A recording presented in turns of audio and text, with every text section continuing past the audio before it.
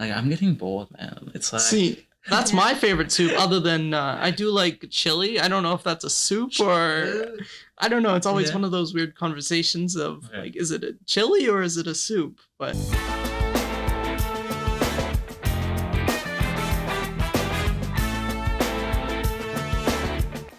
Welcome to this episode of the Voice Podcast, the podcast for students by students. Today, your host is Alisa and myself, Sean, and we have a guest who is one of the most fun-loving person on the campus. He is always having a smile, having the positive energy. I introduce to you students, so ladies and gentlemen, Jaden Hook. thank you very much, Sean. Thank you for having me on here. You're most welcome. And can you introduce you to us? So, what is your role at St. Lawrence College, and what do you do in every day in that role, please? Yeah, of course. So, like they said, my name is Jaden Hook, and I'm the sustainability officer here at St. Lawrence College. I'm also a faculty advisor for the Enactus St. Lawrence College team. And basically, what my role is to engage students with sustainability and promote sustainable actions here on the campus. So both in kind of operations, so making sure our campus is recycling properly, but also doing fun community initiatives. And so, is it more of it's something which is of a club here at SLC, or is it both a full-time role which you have? Yeah, so Footprint's really a really nice mix of being a club of the Student Association, but also being part of the sustainability operations here at the campus. So it's really a good place for students to have direct kind of say and kind of, we'll say, engagement on how the campus is running sustainably. And how much would you say, like, how long has this club been at St. Lawrence College, please? Yeah, from my knowledge, the club's been around since around 2012, 2013-ish. That's what my impression is. That's from a little bit before my time, but yeah, that's what I've been told.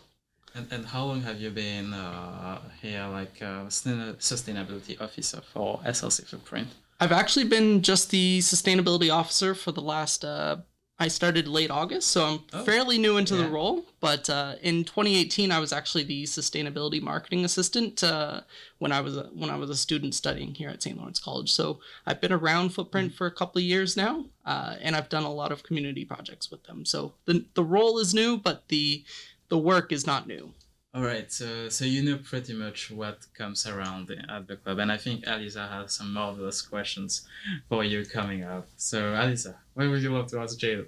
Okay, let's start with what is the main goal of the Footprint Club? Yeah, so the main goal of the Footprint Club is to really make students the focal point of our sustainability plan. So really getting students engaged with both projects, but also making the physical changes here at the campus. A lot of the things that I've seen be implemented over the last few years have been really student ideas moving through the kind of, chain of getting things done. And so that's really our goal with Footprint, is to really give students that platform to make their campus more sustainable. So, most students want to do that. So it's kind of just giving them that opportunity and platform. That's good. Can you give a couple of examples what students' ideas were implemented in campus? Yeah, of course. So a few of those ideas really come around with, projects like our winter coat drive was created by a student that started way before me. Our Halloween harvest programming, which we do in partnership with Enactus St. Lawrence College. Our e-waste programming was started from a bunch of students and the old sustainability manager. So that's kind of a really good project of looking at, what can we do from an internal standpoint? And then can we also add an element to the community to it? So those are some really good examples of some community-driven sustainability initiatives. And can you elaborate more about Halloween Harvest? I think Halloween is approaching much, and I think students would love to know what Halloween Harvest is all about. Yeah. Halloween Harvest really is a good way of kind of encompassing sustainability with community and also kind of social causes. So Halloween Harvest, in an essence, is a community food drive. So it's in partnership with the CICE student program, Partners in Mission Food Banks, and plenty of other partners that I'm going to miss here. But mostly it's Enactus and Footprint students on St. Lawrence College campus. Generally, it's Kingston, but there is going to be an element in Brockville and Cornwall campuses as well, where we are basically collecting food bank items. So in the past, it's been a lot of non-perishables, but it's also going to be hygiene products. So, really understanding, and that's students looking at, oh, is there another opportunity to create impact? Oh, well, food banks really need, shampoo, toothpaste, these basic hygiene products. A lot of people, toothpaste can get pretty pricey up there. So, it's really looking at that, and then working around the college and also the community, and just simply collecting those things, getting people, aware of it. So there's a lot of marketing and communication challenges with that as well. Most of it is just setting up in the cafeteria where there's a lot of foot traffic. And we usually get dressed up, do some Halloween decorations, have some candy available. It's really a kind of a... I got on this one. Should be good. So it's a really good way for students to get engaged. It happens every single day, so it gives, some students can only engage as much as their school schedules or their work schedules are able. But Halloween Harvest is a really cool project because, happening every single day. Usually you have one day available where you can kind of get involved. So it's a really good project for, usually we get about 30 students engaged in that project to kind of help and jump in for that volunteering. And how many students and how many days, you say, like it runs on various days? So how many days does this usually run? Yeah, so this year we're going to start on October 11th, so the day after Thanksgiving, and we're going to go all the way until the 29th, I believe, which is the Friday. And then on Halloween, we're actually going to go out in the community. We're going to be dressed up, and we're going to, go basically door to door, kind of basically doing trick or treat, but with food bank donation items. And any costume you have planned for this Halloween? I usually keep myself pretty open. In the past, I've been, we do have a soup can costume. So I at times have been known to wear that soup can costume. I'm sure if you check out the Instagram pages of Nactus and Footprint, you'll probably see a couple videos or pictures of me in that costume. I don't really have a costume idea yet, but I'm definitely open to suggestions. What could be a broccoli? I could be broccoli, yeah. Could be a tree. Could be something I love right broccolis. I would love to dress as a broccoli. No way. And so what's next coming up, Alisa? What would you love to? Do you have a favorite initiative that you would implement? Oh, that's a good question. I've always been quite fond of the electronic waste initiative. Maybe that's just top of mind. We actually did a collection and pickup this past Thursday. So maybe it's just really top of mind, and I got to see the students really get engaged. But that's a project that, it seems kind of really simple. It's just, collecting, if it's a community drive, it's really reaching out to the community to see, hey, do you have old TVs, or what's in your basement, or, do you have old phones? You got like 5 phones at home that you don't know where to, dispose of them. So it's really a good, fun activity to do, collecting all of those things, but even internally. So, when we have, upgrades to different computers, or let's say someone's computer doesn't work anymore, or, a mic doesn't work, for example, it's really nice to know that across our 3 campuses, we have an option that, it's going to be refurbished, repurposed for, within our own kind of ecosystem. And it's always a project that, we usually get a lot of volunteers for. So you can really see kind of, almost a good teamwork train of, passing one item off to the other. So really fun project. It can be a little, your back gets sore a little bit, especially with the big old TVs with the, the 3 feet of back on them. Yeah, well. A lot of teamwork, a lot of health and safety stuff that you need to do, but it's a really fun project. Halloween Harvest is always one that's up there. And then same with the Winter Coat Drive. So it's really, I really tend to really get into the, high volunteer, high engagement kind of projects. Those are kind of my favorite because I see people coming together to, work on a community issue. So, I'd say those ones would be my favorite. That sounds cool. It really is like, what's a winter coat actually? Like winter is coming also. So what is it all about? Yeah. So how is it different from the others? Yeah, so Winter Coat Drive really is kind of taking the model of Halloween Harvest and just applying it to kind of winter coats, but also accessories and kind of boots and stuff like that.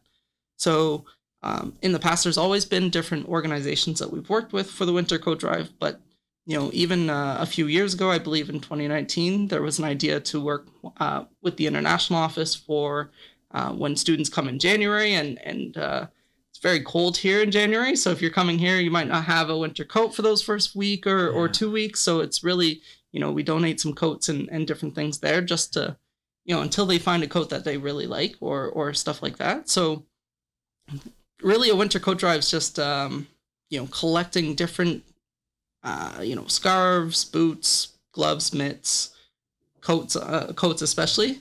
And then we donate them to different areas that need them. That's actually very noble because like I cannot imagine winter without having the proper dress to have the proper clothes that fit. Like I myself going to experience my first winter here, so it's going to be very much of a challenge. But I guess I'm ready. I guess I'm ready. You're ready? Oh, I think so. Not 100%. I think It's cold. It's cold. yeah. It's cold, but yeah, I'm sure you'll be able to handle it. It's all right. And one thing, like last week, there was like those posts on Instagram about collecting computers and stuff like that. So if I'm a student, I'm basically like, where do I dispose of them actually?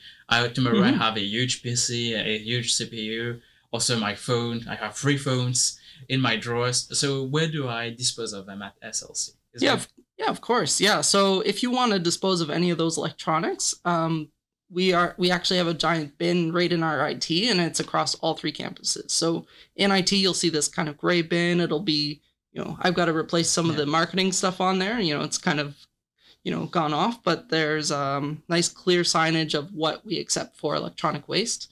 Basically anything not kitchen appliance. Due to the heating element, so no microwaves or anything else like that. I am looking at how we can properly do that, specifically with kind of residents. But for now, we only collect, computer. Basically, think what's in a computer office. Sure. And I have another question, which is like, all those 3 projects, how would you say they've been effective and progressing since the past years, especially during the pandemic? How do you see it? How effective was it? Yeah. So you're asking, were we able to do those projects in the pandemic? Yeah. So the electronic waste project, because there's both the community e-waste drive, but there's also kind of the internal collection. For the internal, because no one was here on campus, we didn't have a ton of, there was no electronic waste there. We did do our first kind of getting back into it, electronic waste community drive back in, I want to say March, but it might have been April of this year. And that way we had about, I think the number was about 200 cars come through with electronics. And we filled a whole shipping container full of, old TVs, stuff like that. And a lot of our feedback was that they were really waiting for this because it's been a couple of years since we've done a community e-waste drive. So there was a lot of, as they would say, a backload of things in the basement that they were waiting to properly dispose of. Halloween Harvest, we still did last year. So in October 2021, we still were able to do kind of a project over that month. Due to there not being as many people on campus, it wasn't as successful as normal years, but I believe we collected 700 food items. And we raised about $500 in cash that was kind of distributed 5 different primary spots. The SA Food Bank being one of them. That's amazing. Just having even during the midst of the pandemic, students of SLC being actively contributing. And I think for this year, by the end of this year, we're going to have much, much more in terms of effectiveness of those campaigns. We have waste bins all around the campus with like landfill and glass and plastic. Where are they going? So all this collected waste, do you send it to any organization? What do you do with them? Yeah, our organizations that we work with, it's called Enviro 360, and so those are kind of waste management partners. They kind of are all over the place to deal with a lot of colleges and universities across Canada. I do want to touch on one thing of like we also do find we finally have implemented it's called front of house composting.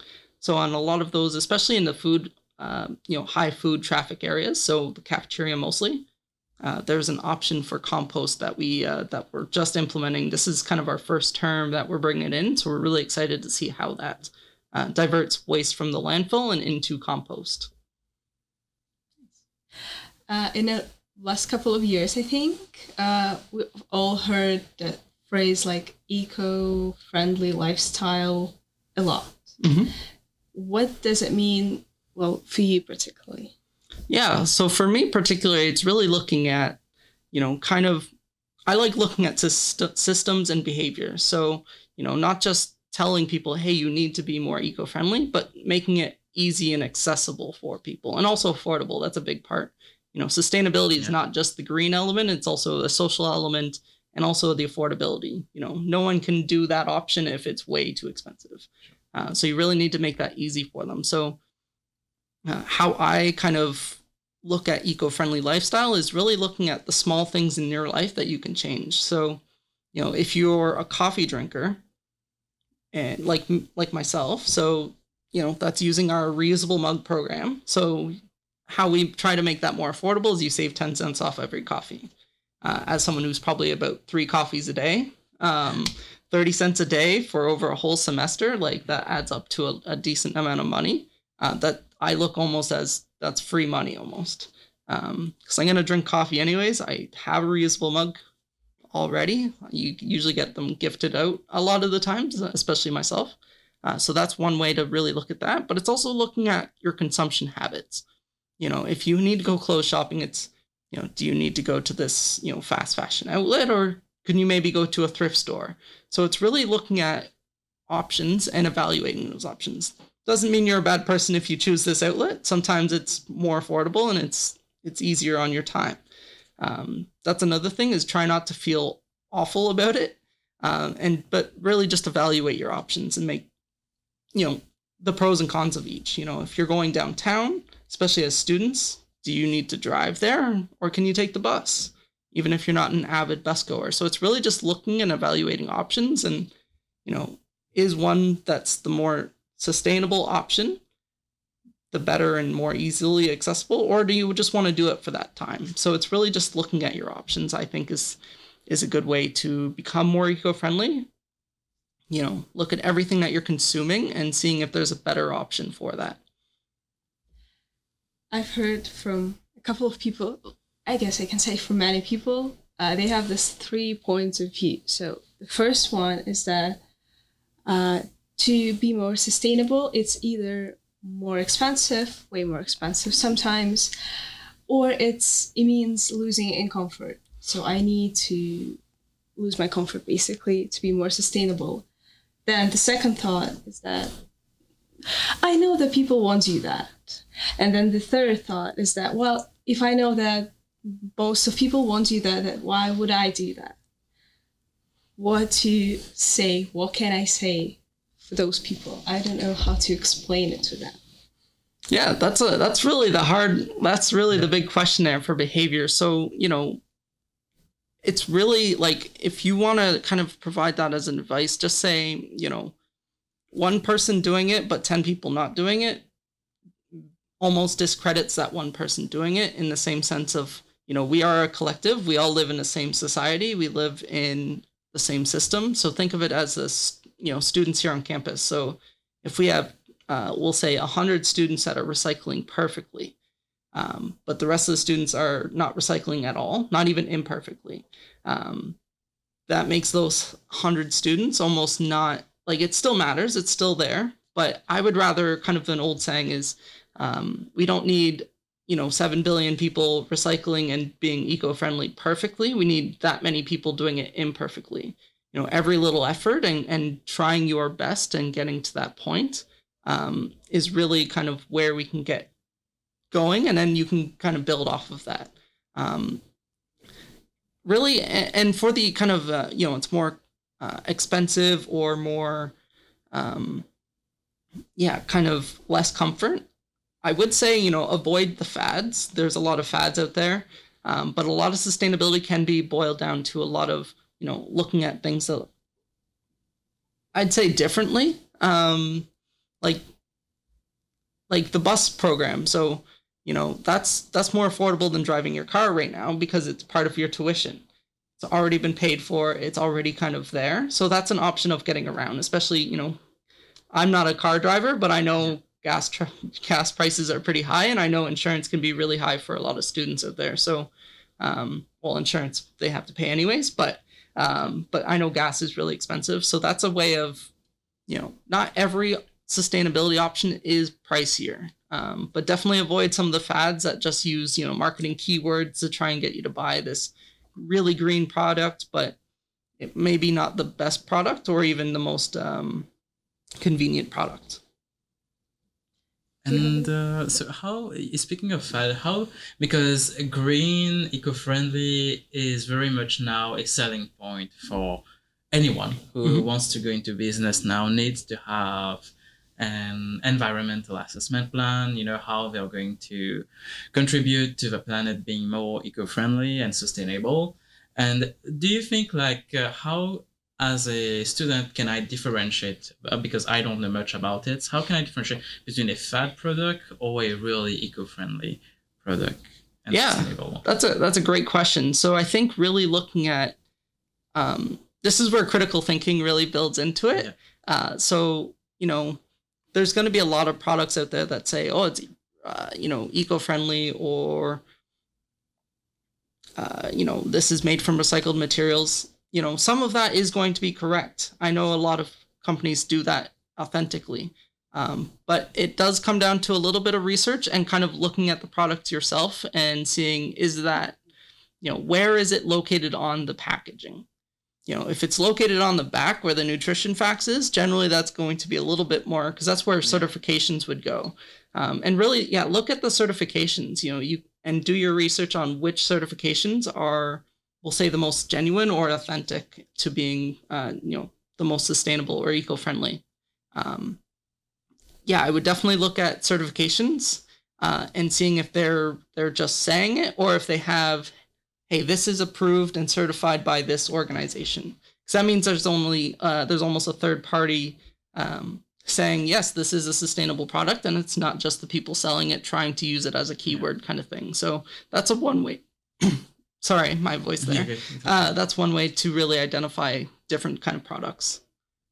And also, speaking about student lifestyle being eco-friendly, students are sometimes, have a very tight budget. So how in my everyday, day-to-day basis, without affecting a huge chunk of my budget, can I contribute to a more sustainable living? Apart from bus driving, and also is there any other ways of thrift shopping? Yeah, thrift shopping is a great way. Taking the bus is another great way. It also kind of can save you money. If you don't pay utilities, even if you don't pay utilities, you should still watch your energy usage. Do you need to have a 45-minute shower, or can that be a 30-minute shower? How are you doing the dishes? Are you just leaving the water running on for the entire time? Or are you filling up the sink first and then doing it that way? How many times are you using a dishwasher? Laundry, and also if you do pay for utilities and kind of laundry, and it's not and it's an in-house unit, look at specific times that are lower cost energy times on the in the city. So generally, I think in Kingston, I believe please verify this for yourselves. But I believe after 7 p.m., if you have an in-house laundry unit and you pay for energy, that's the most optimal time to do your kind of laundry from a cost savings benefit. So really looking at those. I believe it's 7 p.m. Okay, I'll do that. But again, please verify that. I don't want to tell everyone that, but I believe that's from living here most of my life. I think that's the time element. But yeah, even if you are an inclusive space, always looking at how can you sit in your room without lights on, basically, and if there's enough natural light, or just looking at small little ways to make a contribution there. Did I answer your question, or did I kind of go around it there? It's like also like because sustainability comes with a price. It's more like some students live on a tight budget of $800, $1,000. Sometimes even the food is like like eating organically, for example, fresh is pretty difficult. Is there a way without trying to upscale the budget in that I can consume something healthy without breaking the bank mostly? Yeah. So food is a hard one. That's a tricky one, because everyone's diets are different, and where you're buying it is also different. So I don't have a ton of suggestions when it comes to how do you buy things more affordably. A big wastage. It is a big waste. I would say maybe to avoid food waste and to also avoid money waste. They usually go hand in hand. Really look at portions and what you're buying. So I do this a lot with, I think the best example is bananas. So I love bananas, but I'm the only one in my house that eats them. Yeah. So when I go to buy them, we usually go grocery shopping every kind of week and a half, 2 weeks. I look to buy enough for what I would eat in that time frame. Am I going to have a banana every single day, though? Probably not. I'll get sick of bananas, even though they're my favorite fruit. So I'll buy like 4 or 5, and then not buy the giant bushels of, we'll say 10, because I don't need 10 bananas. That's just not what I'm able to eat. So that could be a way of looking at, especially fruit and vegetables. Sometimes you can get, and I do this all the time. I'll see, mushrooms, for example, be like, hey, this is, if you buy 2 packs, it's only $4 or whatever. And I'm like, oh, that's a deal. But a lot of the times I'm not going to finish both buckets of mushrooms by the time they go bad. So that's food waste and money waste. Even if it's only $1, when I do that every single time, though, that's going to, again, add up. And when you are a student, I was a student for 5 years. I kind of have and fairly recently, I do know it does add up in the long run. Other food, kind of food ways of, avoiding, well, I don't. Do you have any tips?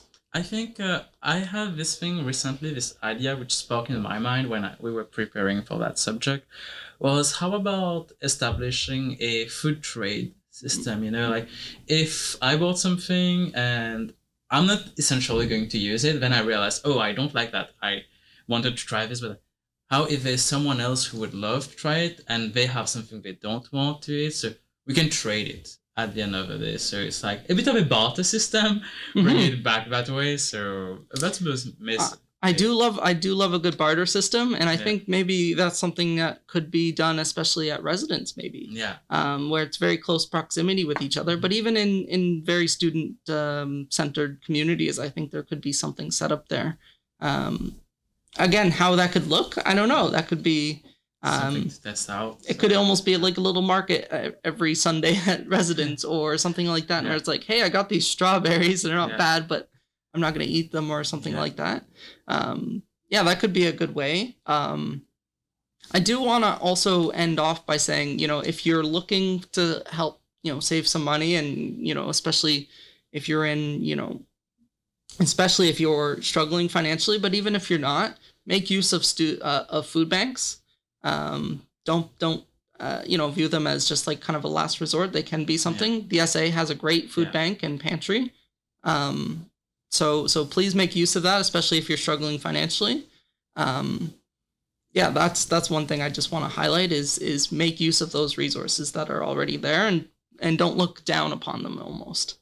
They're there for people, and are donated by other people. So it's, kind of like that barter system idea, but yeah, I do love the barter system idea. I might have to look into that. It's something a food swap almost, yeah. Food swap, it's more of a friend, because yesterday I have a friend who lives nearby, and she gave me, like, I don't eat tilapia. So basically what I do is I order from Walmart because I don't have time.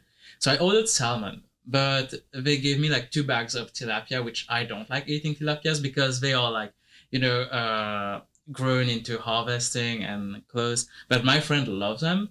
And she actually went to the Sunday market and she had a lot of radish. So basically I told her, but I'm going to give you this tail. And she gave me like those radish. And I was like, oh, but you didn't need to. But then this idea came to my mind, we're just friends, we don't care about the cost of the money, basically. I don't care if the radish are cheaper or my tilapias are more expensive. It's more of this exchange of you're doing something sustainable, but you're also creating a relationship with someone. You're building a bond, you're having a friendly conversation. So I think like combining that human relation, social aspect, as long with sustainability, saving food, saving money, is basically four bullets into one, four targets into one shot. So it's kind of a good way. Just some people might be a bit unfair into it, they might abuse of it. So just in the future to implement that, I think having a system of regulation, which would, hey, this equates a bit to this, the market values that. So maybe something more regulated, but in between friends, what you can do is just, hey, I'm not eating this, so you can have this. It will save you one meal. One meal can be $5 to $6 cooking.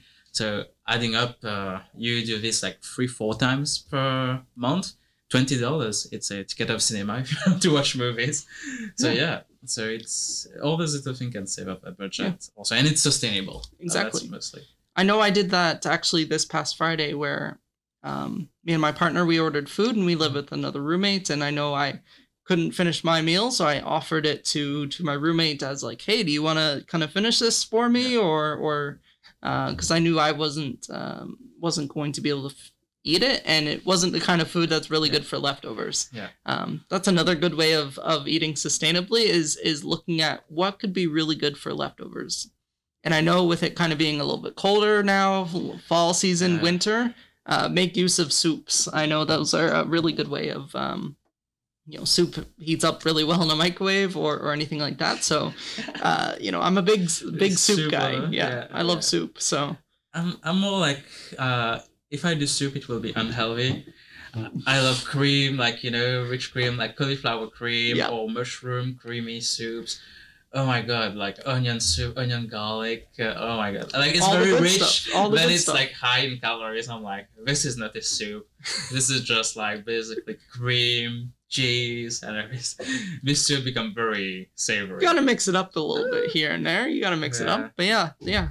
I'm more of a steamer guy. Like I steam my veggies mostly. Yep. Yeah, that's a great way. I love that.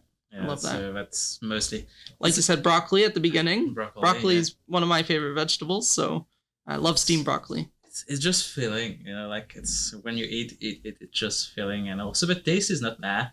It's like it has a quite good taste. You just squeeze some lemon on it with some rice vinegar. I guess you're pretty good as well. And you have a good meal, I guess, with that. Just to that dash of acidity. How about you, Alyssa? Any particular vegetable you're a fan of? I love broccoli. Broccoli. Hey, this is Team Broccoli. And I also love cream of mushroom soup. Oh wow, cream of mushroom. Yeah. It is finally someone to amazing. appreciate my taste of soup. Like, oh no, but soup. I have a friend, she loves lentil soup. I say. I like lentils. It's cheap. It's protein. It's pretty good meal to have. But I'm like, do I need to eat this all like 30 spoons of that?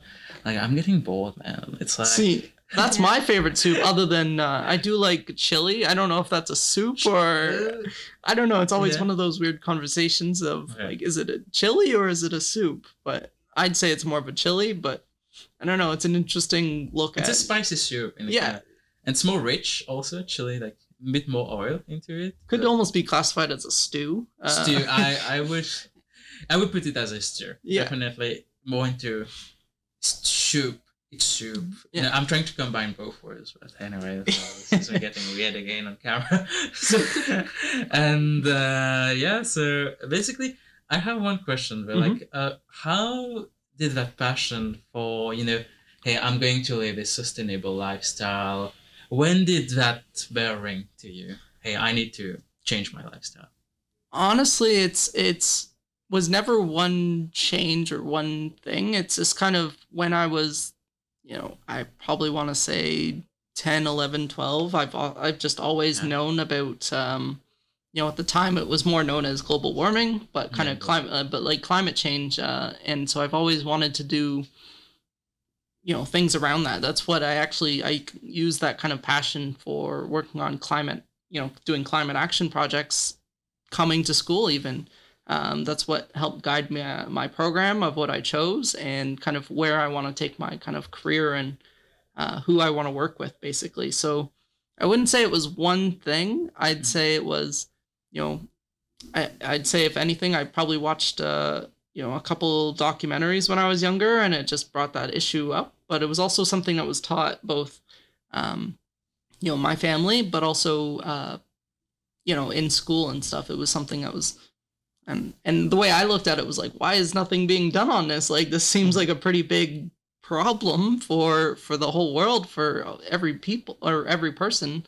So I was always like, why isn't there being solutions? And I remember even when I was younger, I'd always do, I kind of wanted to be an inventor when I was younger. Yeah. So I would always come up with different solutions and like little blueprints, and I used to send to my to one of my uncles who's an engineer, and was like, he'd be like, yeah, this can totally work, and it was like, it was not working at all. But it's just small little things to work through of, and I guess I've kind of kept that same perspective of, there's climate change, but there's a lot of elements that go into climate change.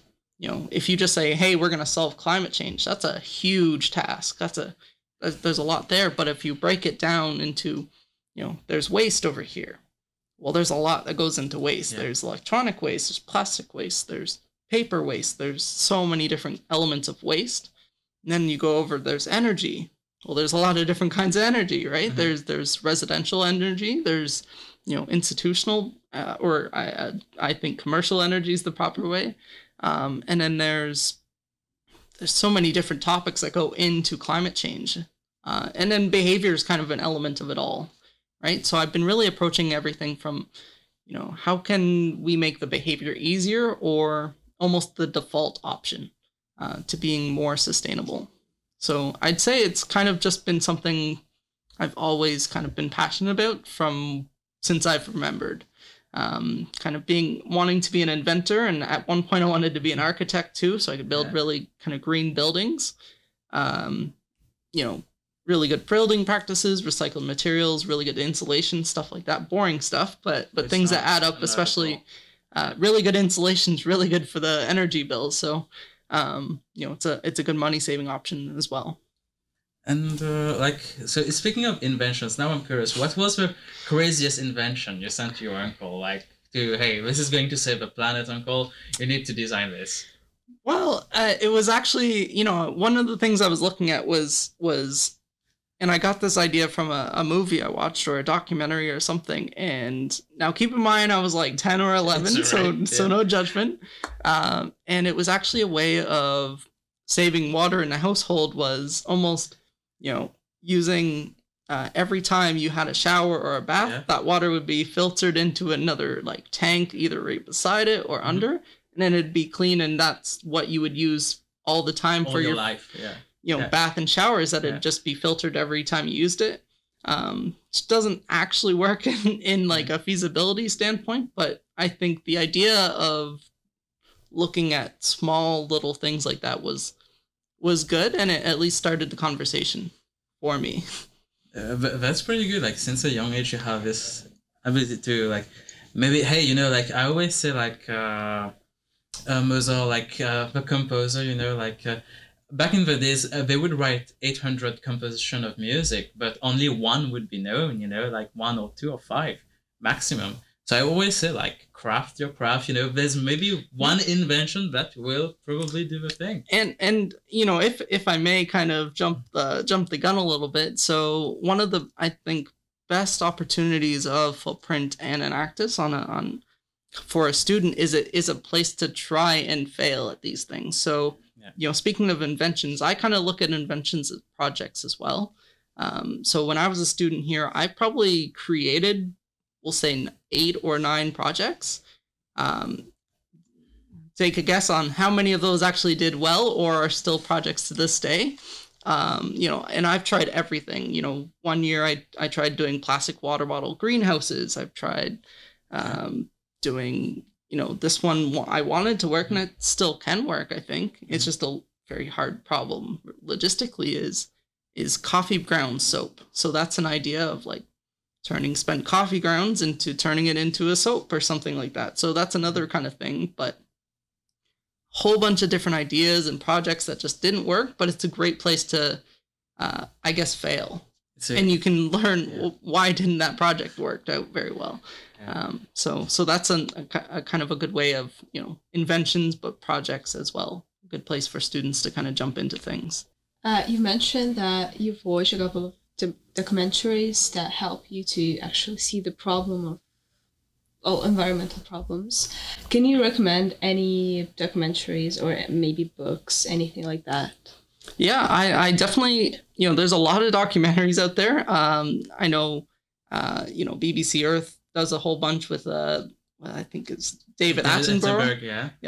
Then there's a lot of National Geographic. So they have really high-end kind of documentaries with a different bunch of topics. For books, I really looked at books around sustainability, but also more of the indigenous ways of learning and knowing and living.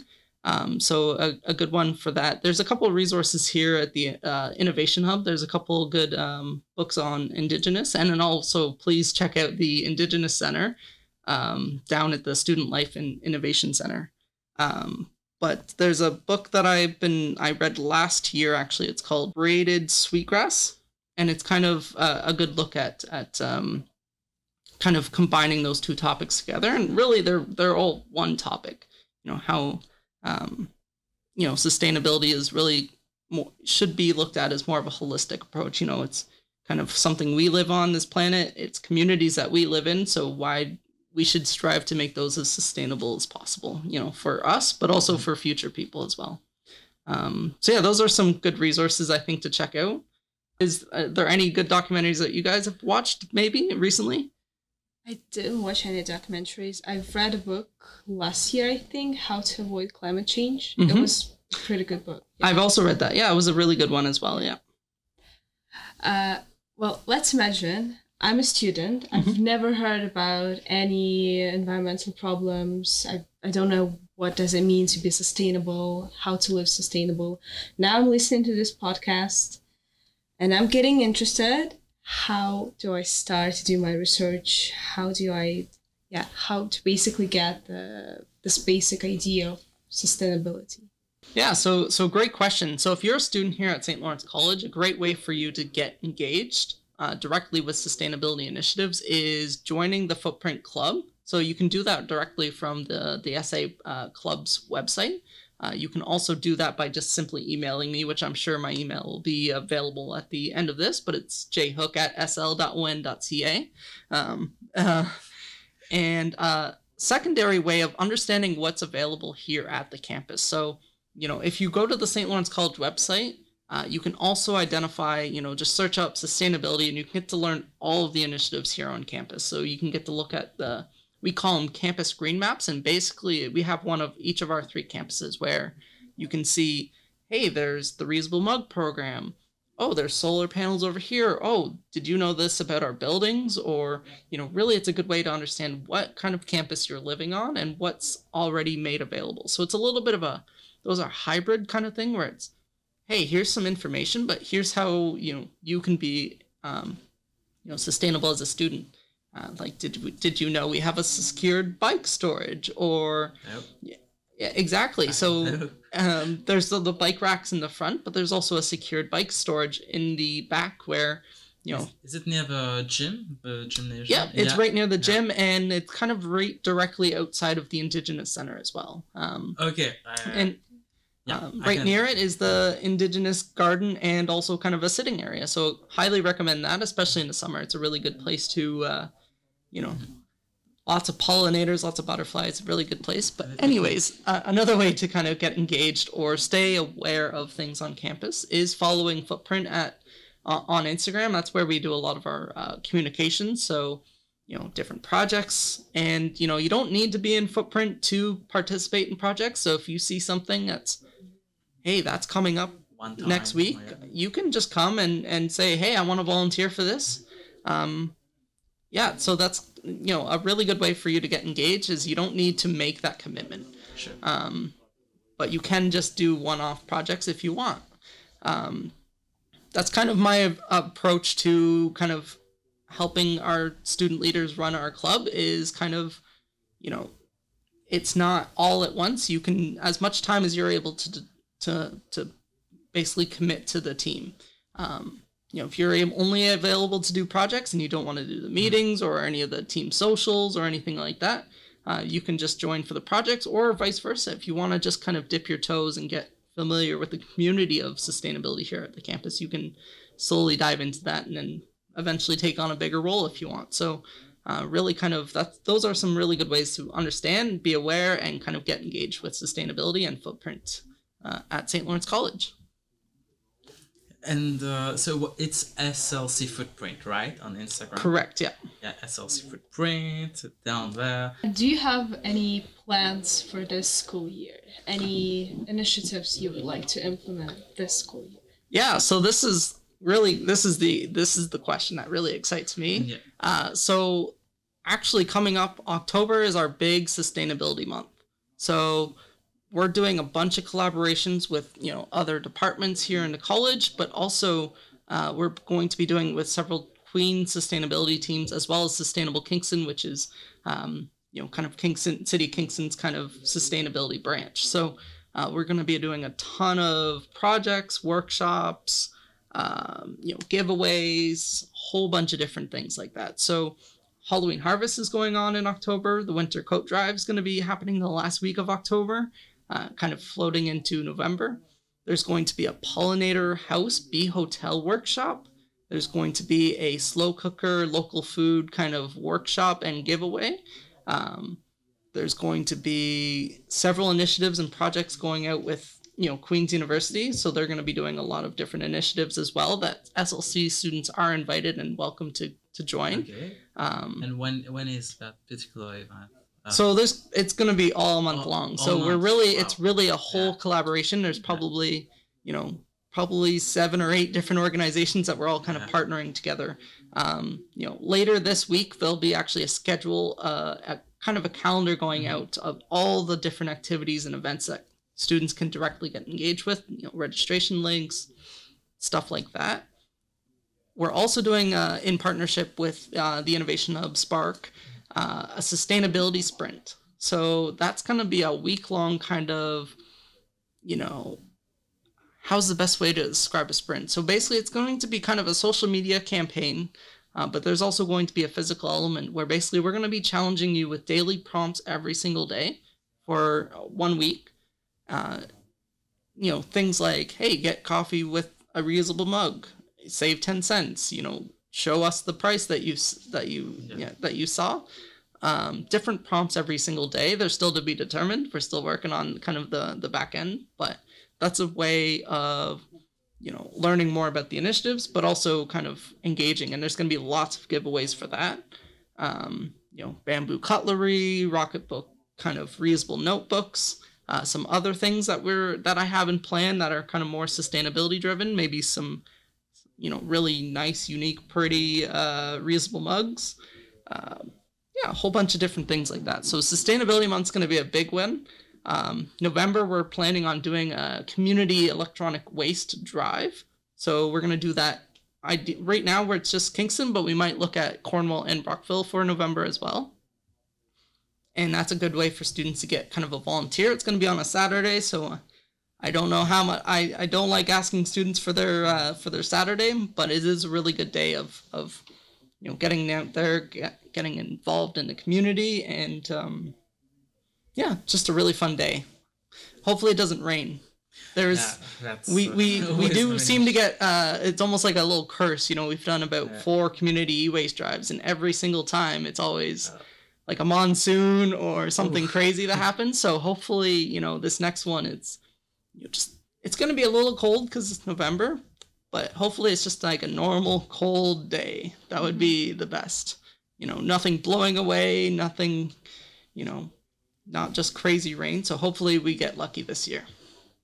That's what I'm hoping. Yeah. Well, I'm excited about all of this, actually. Yeah. And there's going to be lots of footprint meetings and kind of social events and ways for students to kind of propose different things that they want to work on as well.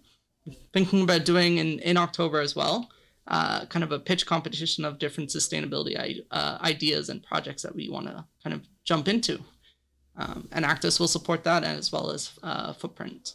So lots of things to get engaged with. Yeah, there's a lot of new projects, I think, which is going already like next month, which is in a few days. Yeah, So yeah. in October and November as well. And anything planned for next year, 2023? What Yeah. resolution? Yeah. Already speaking in advance. Yeah, Taking so up. part of my job is Yeah. looking at the future and what Yeah. we're gonna do. So for March, we already do have that's kind of our annual community e-waste drive is in March. It's only this year we're moving it to also November. So that's going to be planned. There's a few things like I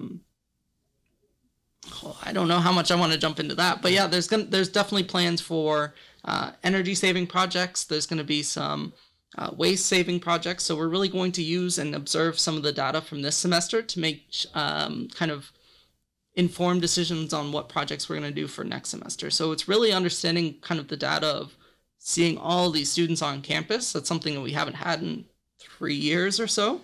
So really, we want to understand what the behaviors are now, so we can make those changes for kind of next year. So really, next year is really looking at the waste, at the data. How are we going to make those changes here? So it's almost the students and the data themselves that is going to drive the projects for next year. From my side, like I have more hypothetical question. Yeah. So imagine like tomorrow, like you can implement any project you want at SLC, sustainable one or ecological, or even like in general. What would you implement tomorrow? You have no restriction. You can do whatever you want. What would you do? Oof. Ideally, it'd just be putting in. Honestly, it'd be putting in more kind of energy, renewable energy sources here on the campus. So that would be my goal. Like, more solar panels. Maybe looking at more geothermal sources. Maybe looking at, wind turbines a little. We have a lot of campus space, but I don't think we have enough for a wind turbine. But it'd be cool to look at. Maybe is there other solutions for wind. That would be my goal, is really making the college and campus, which is already energy efficient, even more, zero waste. I'm also a big proponent of making our campus zero waste. So I really want to work on projects that work with small little, when looking at waste, yeah, you want to look at the totality, but also, where is it coming from, direct sources. So that's where sorting and all the back end work does a lot of, it does us a lot of good of, we can identify this place as a really big waste potential. Over here, there's limited waste, but not just ignoring those. Like, why is it limited? Can we make it even more limited than it was? So look at our, our hair salon, Dynamic Designs, have a partnership with Green Circle Salons, where basically the salon is pretty much zero waste. I think the number is 95%. But basically zero waste. So, you wouldn't see that if you're just looking at the total waste numbers, but seeing, individual pockets of the college, I think, is a really good way of looking at it. So I'd love to implement more projects like that, making one department, one program, more eco-friendly, more kind of, net zero almost. And I have another one. So imagine like tomorrow, like this is pushing it a bit more further. Like tomorrow, you're like, oh, I get to implement any project. I'm like at UNESCO. I'm like United Nations. I want this for the world. Like, what would you do? Jaden is the CEO of the world. So, what would you implement? Well, I'd really look at, one of the biggest opportunities for climate action is in transportation. So I'd really look at how can we make public transit more viable across the world. In a lot of places it is already kind of the normal part of their culture, but in a lot of places it's very car centric. Cities are built around cars, not people almost. So I'd really look at transportation as one of those key fields, and that does include, how do we make electronic vehicles more viable? But I'd really want to focus on that public transit, really good rail systems, trains, carpooling even as an option, buses, of course, walking areas, walkable cities, biking, making those things more accessible, I think would be a big chunk, or it would help eliminate a lot of the waste already on the in the world. And I believe from the last time I looked at the total waste of the world, I believe transportation was the number one kind of big industry to look at, or at least it's one of them. And then energy is also a big one as well. I think Kingston can be a pretty good bikeable city regarding the size of how it is. Like, close maybe some roads, make it 100% just by bikes. We do have those. Like when I stayed in Bordeaux, we had Rue Sainte-Catherine, which was a bikeable alley. Like you cannot put your car inside of it. Basically, it's closed. So it's only from 7 before 7 a.m. for businesses who are on that alley. They should own a business basically to be in that alley, and then they should go before 7 a.m. So that's how it works. And then again, it's at 6 p.m. at night. Then you can bring it back, but then again, it closes. But there's a time that a car are minimally allowed into it. So and that's all basically ways. And I love the street promenade for that reason.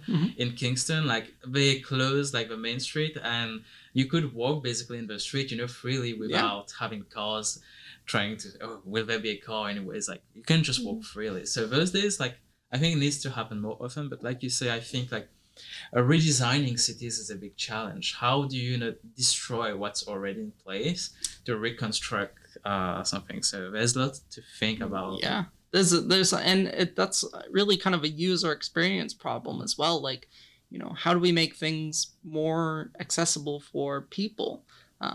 It's not just about how can we, it's not just about parking and, making things easier to get around by car, but kind of, building systems around all methods of transportation as well, because it makes it a more accessible city as well. Also talking about cars is like the reliability on cars. Like I can switch on my car at 4 a.m. I'm driving somewhere.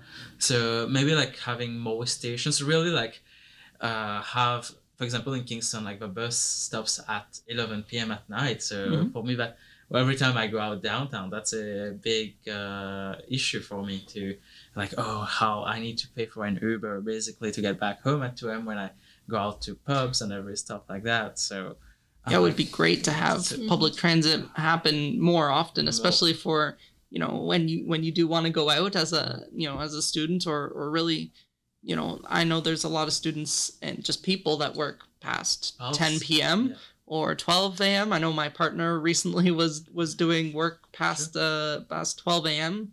and basically relied on Uber or a taxi, or if a friend happened to have a car, to get home, which is kind of like it's a huge chunk of money. It's a huge chunk of money, and also wastes. And it's wasteful, but really making, and that's really making it part of the culture, because if more people want that service there or are taking public transit, it's going to mean it's going all night long. Look at the big cities, like I believe New York's is 24 hours. That's kind of a really dynamic public transit system. Not saying it's perfect or anything. I'm sure people from there probably have a lot of things to say, but not everything's going to be built perfectly as well. I think humans have to realize that we're not perfect, so we can't expect everything we make to be perfect. Nature is perfect. We're not perfect. True. And I do believe like nature is perfect, and also like speaking, because I think there's a huge demand for really transit to be like 24, not 24, but at least most of the hours, because considering the house where I stay, like one of them is a PSW worker, one of them is a security officer, so we are 4 people. One of them works at the dog shelter, so basically she needs to work at 4 a.m. so they go to work at 11 p.m. So basically, most people in Kingston are more oriented towards working at night sometimes. So to run nurses also sometimes who go there, they're like huge chunk of the economy of Kingston, really. So I think that could be something to be pitched of. Like, I don't know why. Do you know why? Basically, there's no transit after that time, or I'm assuming. I don't know the direct reason or anything, assumption. but the assumption is that maybe there's just not the demand for it, because it does cost the city a decent amount of money to run transit at that point, because you have to pay for everything related to the bus, but also the bus driver, and we don't want to, So really there is a decent amount of expenses with kind of public transit at night. So there really has to be that need. And I think getting those overnight is also hard, because it's also, there's no traffic really. So it's a lot faster to get anywhere by car, as opposed to, you can use public transit during rush hour to kind of avoid rush hour. It's much easier sitting in rush hour if you're not the one driving or anything like that. So, those elements of, benefits of taking public transit are not as prevalent at night sometimes, but it should still be the sustainability option and also the cost-effective option for a lot of people. So I'd love to see that kind of implemented through, Kingston, but also kind of a lot of the world as well. Really dynamic, good public transit infrastructure systems. And also, it's more like quick fire questions, which is to know more about you as a person. What is one pet peeve which people do? It can be sustainably related or in general that people do that you don't like. That's a hard question. That might be the hardest. I guess just in general, not really sustainability question, is just when. I don't know. I guess just people, disrespectful people, I guess is my biggest pet peeve. As you mentioned at the beginning, I'm usually a pretty smiley kind of guy. I like to be pretty, I don't want to just say overly positive. I'm not just, bursting with joy all the time. I know that, but trying to do, I try to be as friendly as I can to people around me. So when I don't see that kind of a pet peeve, or even just small little things like, not watching where you're going and you're just running into people and just kind of being inconsiderate of your surroundings, that can be a pet peeve of mine. I don't like watching someone just barge into someone just because they're not paying attention. On their phone, they're like, exactly. And they're just, basically throwing shoulders at people, that can be a pet peeve. I guess when people want to really, I don't know. I don't really have a lot of pet peeves, if I'm being honest, I guess. I have lots of them. I can do a do you want to dive into them? No, I don't want to dive into but this is so much. But I have a new one. Each week I have a new one, basically. So basically there's that stairs to come to VSA, to Innovation Hub. Mm-hmm. So basically, when I live in Paris, we would have those escalators, So if you want to stand and wait for the escalator to bring you up, you can. And we leave one space free for people who are busy and so that they can walk quickly. And there's one thing here with that stairs, that you will have a group of people walking on the same steps. And they walk slowly. They're always because they're in a conversation, So, and I'm busy. I need to go to work, or I need to rush to a class. So I have to hey, excuse me, I need to go in. I have always 2 bags. I have a gym bag and so I'm it's already painful. So that's my new pet peeve of the week. It might be a series on the podcast. Pet peeve of Sean of the week. So that's one. Let's bring it in. That's my pet peeve of the week. So basically, I also have that. Now that you've brought it up, I do also have that pet peeve. It's almost like people, one way up, one way down. Yeah, because some people actually understand it. Hey, this is for way up, this is for way down. So everybody walks freely, like they want. So but some people are just oh my god, come on, guys. Well, anyways, what is one movie which you personally love, which people might not love, that you will force me to watch? Oh, I'm not a huge movie watcher. I gotta be honest. I'm always TV shows. I mean, right now it's House of the Dragon. Huge House of the Dragon fan. So that's something highly recommend watching that. You don't need to watch Game of Thrones either. So if you don't want to do 8 seasons of that, no worries. Movies, I mean, I like Star Wars. I'm a big Star Wars guy. I'm not a big movie. I can't remember the last time. I think the last time I went to the movies for for anything, I think was actually Star Wars. So don't even have a. I actually am a sucker for romantic comedies. You know, those can be good ones. Yeah. I'm not a big movie guy, but yeah, TV shows definitely is more my thing. The new Cyberpunk show is also, or Seven. is that a movie? I can't think it's just the new. It's called Cyberpunk Edge Runners. That's really good as well. But yeah, House of the Dragon is what I'm watching right now. And what is one guilty food which you love to have? Guilty food. Yeah. Like, you know, it's not good for you, but I'm going to have it anyways. I mean, as simple as it is, I'd say like I like bread a lot. You know, Bread. bread dishes. So that includes pizza, bruschetta. I have a lot of that actually. Bruschetta? Yeah, I love it. Yeah, I eat a lot of bread, which is probably my biggest probably calorie and carb kind of big thing there is, you know, I love just like I like making my own bread. I love I love sourdough. I love all kinds of different bread. So I'd say bread as a food item and then using things with it is kind of my guilty pleasure. And do you, so you make your own bread? Yeah. I have, yes, Yeah. yes, yeah. That's any particular bread which you love to make? Generally I try my best. I'm not very good at it yet.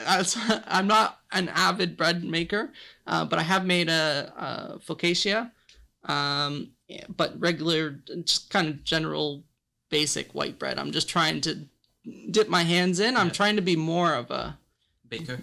baker. Seems like it's a lot of fun. I like it. It's time consuming though, and I'm messy enough as a person in the kitchen. You know, when I cook, I try to clean as I go, but I'm kind of all over the place. A little, you know, I spill some things here and there, so like it takes a lot of the kitchen space up when I do that. Definitely, like when you work with flour, it's bound to. Oh yeah, it's all over my shirt. It's on the ground. It's so much of a cleanup after that. One tip, if I can give you, you know, working back in hospitality, we have this process of marche en avant, which is in English like a walk forward. So basically, everything which needs to be prepared at the stage one, that is cutting or like taming the flour.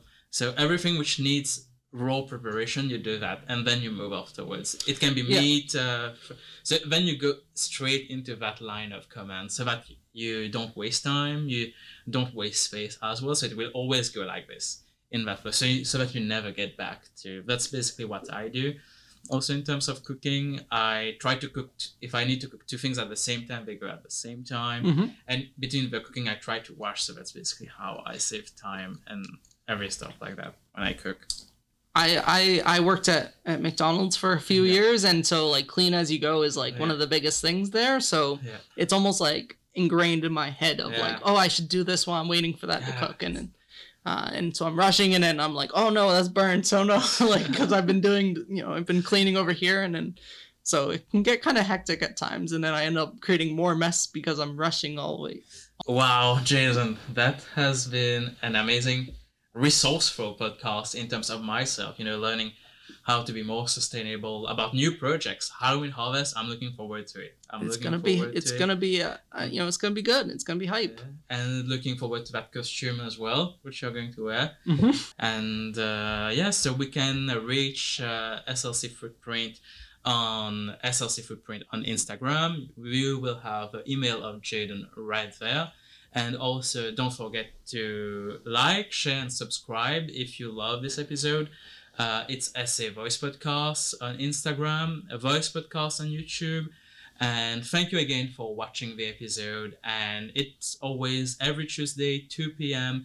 And tune in next week for a new episode of the SA Voice Podcast for more unique information about SLC or unique students as well. And if you want to be a guest, drop us a message on Instagram. Simple as that. And we'll send you an email. And have again an amazing week at SLC. See you soon next week. Tune in. Bye-bye.